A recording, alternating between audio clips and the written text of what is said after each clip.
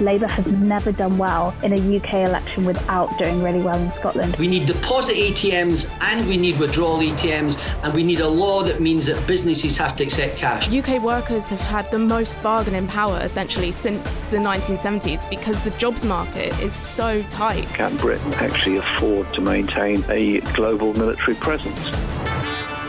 You're listening to Bloomberg UK Politics. I'm Lizzie Burden. And I'm Stephen Carroll. Welcome to the programme. Lizzie, there's a slight linguistic theme running through the programme today. We've got new metaphors for you, and we've got a new acronym as well that's dominating the political conversation today. Say it really quickly. RAC. Okay, say the real thing really quickly. Reinforced autoclaved aerated concrete. Very good. That was very a lot of assonance in there. It was like an awful lot of vowel sounds. A true professional. Tell Indeed. me what it is. This is the story around those 100 schools, more than 100 in fact, that have had to be closed due to an emergency because of this kind of concrete rack. It was used in buildings after World War II and is seen as now having a much higher chance of collapse in old age than traditional concrete does. This is, of course, a massive issue as we're looking at children going back to schools and around the country. Many of these buildings now not being able to be used. This is something the Schools Minister, Nick Gibb, has been talking about this morning, and why this decision has come right before this all-important back-to-school moment. What we learned over the summer is that the policy that said that where the rack is identified as low risk, you don't need to take remedial measures. What we've learned in the summer is that is no longer a safe attitude, and we are now taking the cautious approach that even where it's not critical, the condition of the rack, we still want those buildings taken out of use. So that was the Schools Minister, Nick Gibb. It's not quite the back-to-school reset that Rishi Sunak was hoping for. No, I mean, look, it's not the sort of news that any parent wants to hear. Is there going to be any problems of accommodating children as they go back to school, especially if the summer has felt a bit long for anyone with their children off school. But also, it's not a good look for the government going back to work next week when, you know, Parliament resits. This is sure to be a very controversial issue there as well, and yet another problem to add to the list. Well, let's stay with the idea of buildings, but in the more residential sense, because of course we've had house price data from Nationwide this morning. It showed the fastest fall since 2009. Prices were 5.3% lower in August compared to last year, and it really is another reminder of the pain that's being inflicted by higher interest rates. So for analysis, we're joined now by our economics reporter Lucy White and Niraj Shah from Bloomberg Economics. Welcome to you both. Lucy, what did we learn from these Nationwide numbers? So it's another month of annual declines. We've seen the pace of annual declines now steepen to its greatest since 2009, July 2009. That's a 5.3% drop in house prices year on year. Month on month, it's 0.8%, much worse than economists were expecting. And it's brought the average property in the UK to a value of £259,000 just over. That's down, about £14,600 from a year ago. It's not essentially a good number for the government as they look to prepare for a general election next year. These are property owners, households with mortgages tend to be the Conservative Party's sort of key votership. So yeah, it's something that perhaps might not bode well for Rishi Sunak. Quite grim reading, but it also comes in a week that we've had some other data points too on the housing market. We heard from Zoopla on the programme earlier this week. Just remind us of the other bits of data we've had out this week that have told us about where we are with the housing market now. Yeah, so Zoopla have said that the housing market is on track to see the lowest level of transaction or home sales since 2012, which again is a pretty bleak figure. I mean, obviously we've had this huge surge in property buying during the pandemic when we had very low interest rates and a huge number of people trying to find larger properties outside of cities. Now we're really starting to see that die down as higher interest rates bite and people are having to, perhaps think about whether they can afford the type of home that they might want to be moving into. Yeah, so of course it's the Prime Minister's top priority, as we well know, to halve inflation by the end of the year. To do that, the Bank of England's been raising interest rates, but also we know that there's this lag in monetary transmission because you have to wait for people on fixed-term mortgages. Klaxon, what's monetary transmission, Lizzie Burden? Well, you've got to wait for people to refinance their mortgage for them to experience the new higher interest rate. So I guess I'm wondering whether the pain is going to come actually closer to the election, and that's going to be bad news for the Prime Minister. I think that is what we're going to see. As you say, we've got a higher proportion of people now who are on these fixed term mortgages. And, for anyone who refinanced their last mortgage, a few years ago and was on a 5-year or a 2-year term, they may only be really starting to experience the pain of that now. There's a limit to how much the government can actually do to address this, because, of course, this is exactly the sort of pain that the Bank of England is essentially trying to inflict, for want of a better word. They want to be able to reduce demand so that people are buying less, so that we can bring inflation down.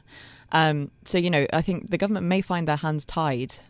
Yeah, on this as well. Lucy, stay with us. I want to bring in Neeraj Shah from Bloomberg Economics, who's been listening into this conversation as well. Neeraj, how should we be characterising the data that we've had out this week? Obviously, we've heard warnings from yourself and colleagues for a long time about the slump that was coming in the housing market. So where are we in it? So I'd probably characterise this as it could be worse. So it's actually bad, but we're not actually likely to see at this stage a repeat of the 90s recession or the financial crisis, where house prices fell by about 20%. And so from last year, house prices have fallen by 5.3% so far, and we're expecting around a 10% decline from the peak. So we're about halfway through. From here on in, we're actually expecting more of a slow puncture going forward. And you might ask, well, why aren't you expecting a larger decline? And the key thing is unemployment. Unemployment is still expected to, although we're expecting it to rise, it's still going to be historically low. So we're expecting it to peak around 5% next year. And that will help prevent forced sales. And also legislation so on restricts banks are not going to repossess your homes if you're struggling with mortgages. It's going to be a last resort. So a few things that are different from the past, basically. So what it actually means for consumers, for voters, is, as you say, not that people lose their houses, but then what? Is it that they're in negative equity? Is it that people are struggling to get on the property ladder? Is it actually an opportunity for some people to take advantage of lower house prices and bag a property? There are always opportunities in the situation, but I think the bigger picture is a lot more people will be struggling. We're expecting around 4 million households to see a sharp increase in mortgage repayments by the end of 2026, when all their fixed rates expire. But that really means a big chunk just before the election are going to be really being hit or being shocked into this. And the bigger picture here is if you're spending more on your mortgage payments, you can't spend on the economy, and we're actually expecting a mild recession next year as rates rise. Neeraj, when does this bottom out, as it were? When do we get to the worst bit of this housing slump? I think the headline figures you're going to see, actually, in the near term, actually, but I think what I'm getting at is the slow puncture. We're not going to see a quick recovery.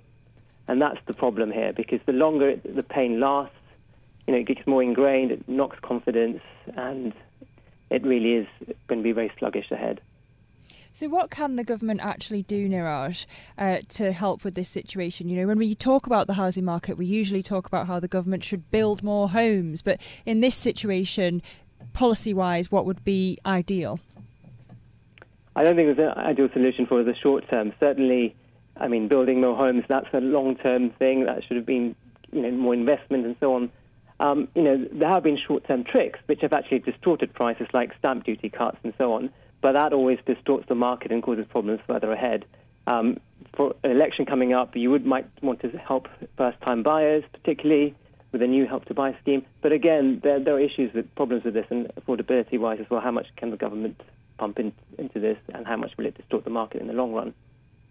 The government's tied a little bit in this situation. Lucy, I wanted to go back to you and try and give us some sort of sense of optimism. Is there anything that we could be looking out for coming up that might be some good economic news for the government? Well, in a way, there is possibly something to look forward to in that we've got wage data coming out in just over a week, I think. And we are starting to see real wages grow again, which is good. Obviously we're seeing inflation fall back and wages are still rising. So Britons are once again finally starting to get richer. Obviously, that's not quite such good news for the Bank of England as the Bank of England tries to tame inflation, because it means people have more to spend, which could essentially push up inflation. So what's good for households on the one hand might actually be a sort of double-edged sword. Neeraj, back to you. Can you put this in context for us? Lucy's talking about the wage data that's coming up. We're going to get another CPI reading as well, or inflation reading, I should say. My own jargon klaxon going off there. Let's talk to... Thanks, Liz. Looking ahead to the next Bank of England meeting, when we think about where interest rates will go from here, this is central to this story as well. What is the path ahead for the Bank of England? Bloomberg Economics are expecting another rate hike. Is a done deal in September. So that will a 25 basis hike to 5.5, and we're actually expecting another hike in November. So we're actually expecting rates to peak at 5.75%. And again, I think they're going to more focus on core inflation and the wage growth, and you're just not going to see the data fall before then and the messaging. So I'm afraid we're going to likely see 2 more hikes. All right, thanks for the analysis to Neeraj Shah from Bloomberg Economics and our economics reporter Lucy White. Now, Stephen, we were talking about the future path for rates from the Bank of England. The chief economist of the Bank of England, Hugh Pill, had some colourful remarks about this on his trip to South Africa recently. He compared the path for rates to Table Mountain, which is something that we've talked about on this podcast before, may I add. We love a new metaphor. Yes, Charlie Bean, the former Bank of England policymaker, did tell us that it would look like Table Mountain. This is what Hugh Pill was talking about, that you'd get a flat top. You'd get a steady increase and then rates would stay high. Lizzie is miming this out, by the way. I am. I don't know why. I don't know why I bother. But they stay high for a while and then they come down, rather than a Matterhorn model, or as Charlie Bean put it, an Everest model, where they go screeching up and then screeching down. But for the average consumer, for the average voter, surely the Table Mountain model is better because you can plan for it. You can ask for that pay rise and deal with it. But I did have to wonder, Stephen, whether Hugh Pill might take the cable car option down. Let's take a listen to the man himself making this analogy for us. There may be multiple paths that get you to where you want to be. Some of them have a more rise rapidly and then fall rapidly, what we sometimes call the Matterhorn profile of interest rates on the left-hand side. But an alternative one would be to hold restriction in policy for longer, but in a more steady and what Raphael described as resolute way, with a profile for interest rates that looks a little bit more like Table Mountain. And I think that is a big part of where the debate about monetary policy is today. And I think consistently with remarks Raphael made, I think I would tend to favour the latter. I think it probably imposes fewer risks to financial stability. I think it's more of a response to trying to squeeze inflation out of the wage, price and cost setting system. And crucially, I think in the UK, it's more effective at ensuring that we see transmission through the sort of 2 to 5 year maturity rates that have become very central to the way the mortgage market and private borrowing operates. That was the Bank of England's chief economist speaking at a conference in South Africa, which also explains why he decided to make Table Mountain his metaphor for describing interest rates. But I'm certainly pleased to have a new linguistic crutch to fall back on for our endless conversations about where interest rates go next. Interesting to hear the latest comments that we've had from Hugh Pill talking about the UK yet to see a downturn in core inflation. That's when you strip out some of the more volatile elements of volatile elephants. The elephants are coming. The volatile elements of price inflation as well, which is sort of a very key metric that the Bank of England watches as well. Lots of conversations being had on foreign shores about the UK economy. We were listening to our colleagues on Bloomberg Television earlier. Francine Lacqua is at the Ambrosetti Forum in Italy, and she's been talking to some of the leading lights of economists as well about their take on where the UK economy is. Yeah, on the shores of Lake Como. Windy, it looked lovely. But yeah, she was speaking to the Nobel Prize winning economist Joseph Stiglitz, and he actually said that the Bank of England's got it harder than anyone else because of Brexit. But interestingly, if you look at Rishi Sunak's 5 priorities, he said that growth is more important than inflation for the UK, because inflation, he says, is going to come down in the UK anyway, when it comes down in the Eurozone and the US. So we'll just get a transfer effect. Francine was also speaking to the renowned economist Nouriel Roubini. He says that the UK, of all the major economies, is the most likely case of stagflation. It could be the perfect storm, were the words he used. And a question that we've asked repeatedly on this podcast is whether the government, given it's its top priority to halve inflation, should be using fiscal policy to control it rather than leaving the whole task to the Bank of England. Well, actually, Roubini made an important point. He said, you're trying to grow the economy, so you don't want to retrench the economy by using fiscal policy.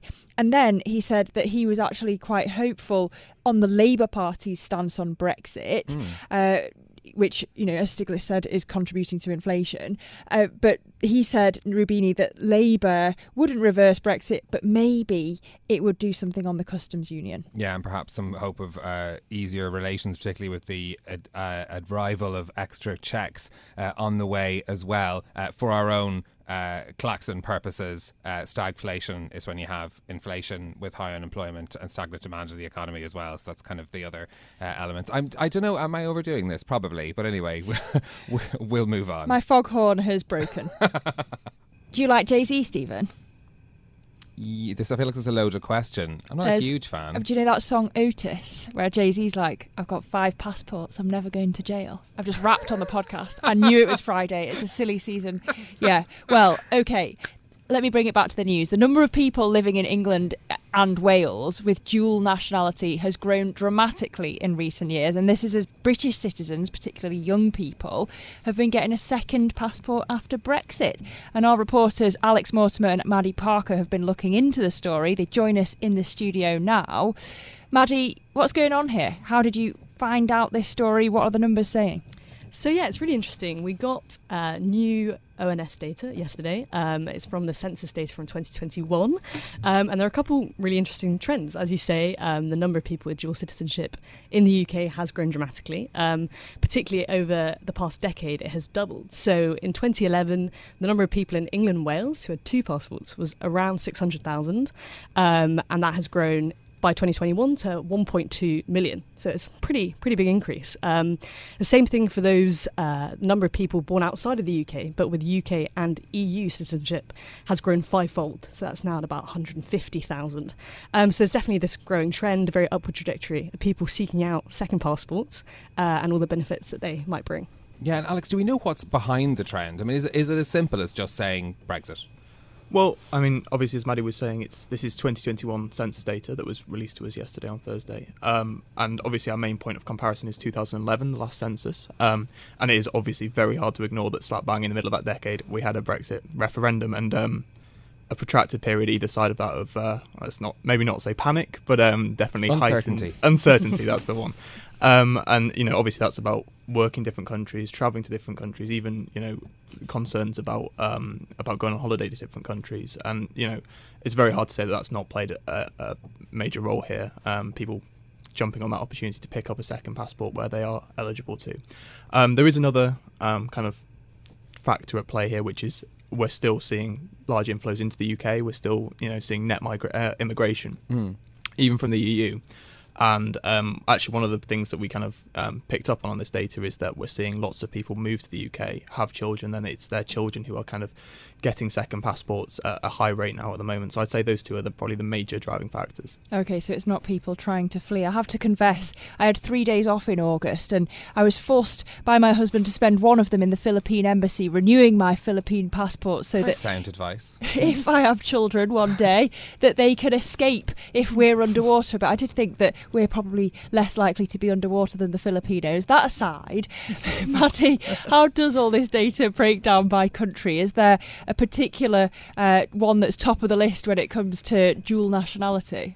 Yes, so definitely. So among the EU countries, in the top 5 we have things like Irish, French, Polish, German nationality. I think Irish is one that's particularly interesting.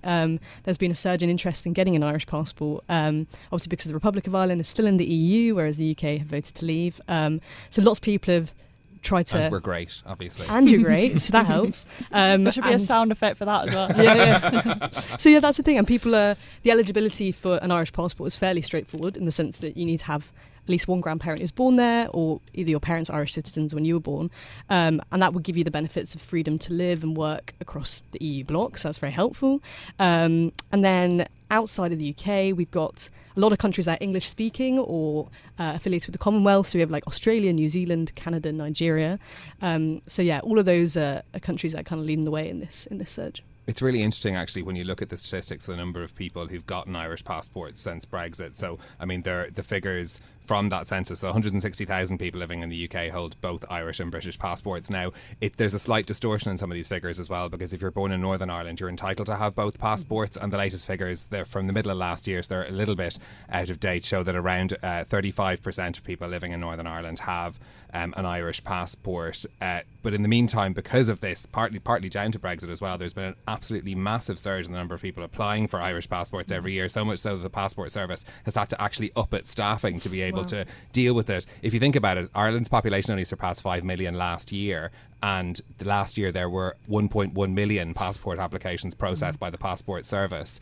And Ireland is a bit of an outlier in this because there is a high proportion of Irish citizens who live outside of the country. The last estimates put it around 1.5 million from the Irish Department of Foreign Affairs. But the increase has been notable, excuse me, in the number of people living in Britain who've applied for Irish passports. Partly, of course, it's been such a long tradition of immigration, which means that the number of people who have a grandparent and are thus eligible is quite large in this country too. In this context, is this a large portion of the population that have dual nationality? Yeah, so the number is actually about 2.1%. And we spoke to a professor from King's College London who said, actually, that sounds quite small considering... Is that my friend Jonathan Porter? By chance? It is. He's always giving me economics lessons. Oh, he's very helpful. So, it sounds... actually like a surprisingly small figure considering the long history of immigration to the UK, but it's actually that number doesn't really represent necessarily everyone who's immigrated from certain countries. So for example, if you've come to the UK from India is one of the countries, a handful of them, who don't allow dual citizenship. So if you come to the UK from India and you seek out a British passport, as soon as you get a British passport, you have to automatically surrender your Indian one. And for many, many years, the Indian population is the largest foreign-born population in the UK. And the same thing actually goes for China as well. So if you come to the UK from China, you also won't be able to claim dual citizenship. So although the number sounds quite small, it's not the bigger picture, but it's definitely on this upwards trajectory. Alex, so one of the other interesting details in this as well is the age of people that are getting dual citizenship. What's in the figures that stood out for you? Yeah, exactly. Well, as I was saying, there's a big uptake in kind of second generation immigrants, so people whose parents have moved here and they've been born in the UK and currently resident in England and Wales, and they've got strong ties to another country, obviously really jumping on the opportunity to pick up a second passport. So yeah, as you say, some of the figures are quite striking. The median age of someone born in the UK, living in England or Wales at the moment, but with both the UK and a Polish passport, for instance, is 7 years old. Wow. That's closely followed by France and Germany, where it's 15, and Italy, where it's 20. So it is very much young people leading that particular aspect of the trend. And I think there's some interesting implications of that for the future. So obviously, one of the big benefits of dual citizenship is you can very easily go and work in another country. You don't need a visa, you don't need work permit, or kind of that faff, for want of a better word. Fair. Yeah. So obviously there's a question of, are we going to see people kind of moving away from the UK back to home countries if the job market is more favourable, if there's more kind of enticing opportunities. And the second thing that I'd lastly highlight is obviously the younger demographic voted overwhelmingly to remain in the EU, and if it's young people who really feel that they're being pushed to go and get a second passport, what does that say about the potential for another Brexit referendum at some point in the future when in some cases these people become of voting age in the UK? It's a really interesting point. I also wonder whether it's about tax, because of course we've got the highest tax burden in the post-war period in the UK, maybe more favourable elsewhere. Well, perhaps, yeah. I mean, I think it could be a difficult battle if you go to some of the continental European countries, certainly, where personal taxation can be much higher. But certainly, of course, that depends on how much you're earning as well. Fascinating story. Thanks so much to Maddie Parker and to Alex Mortimer for bringing us the details of that story around dual citizenship in the UK. Lizzie, it's Friday, as we've signalled several times now, but we are looking ahead to a very busy political week. Next week, of course, Parliament resumes as well after the summer recess. Lots to talk to about the summer holidays that various politicians have been on too. Yeah, Rishi Sunak in California, who'd have thought it, back to his spiritual home. Yes, taking his daughter to Disneyland. Why not? Keir Starmer in Swansea in Wales. I'm sure equally as glamorous. The Prime Minister and his wife are going to be at Balmoral with the King, as was tradition with the Queen. So I can see the future episodes of The Crown writing themselves. Indeed. Of course, we will be bringing you Prime Minister's questions on the programme next Wednesday as well. That'll be the first one of the new session as well. We'll also be watching out to see if we get any more details of the timing of the by-election for Nadine Dorries' seat after she formally resigned from Parliament last week. There is some questions over whether or not it could be called even around the period of Tory party conference. That's one to watch for next week as well. That is it from us for today, though. If you like the programme, don't forget to subscribe, give it 5 stars so other people can find it on Apple Podcasts, Spotify or wherever you listen. This episode was produced by Jack Ryan and James Woolcock, and our audio engineer was Maruful Hussain. I'm Lizzie Burden. And I'm Stephen Carroll. We'll be back with more on Monday. This is Bloomberg. Bloomberg UK Politics. Listen weekdays at noon on DAB Digital Radio in London.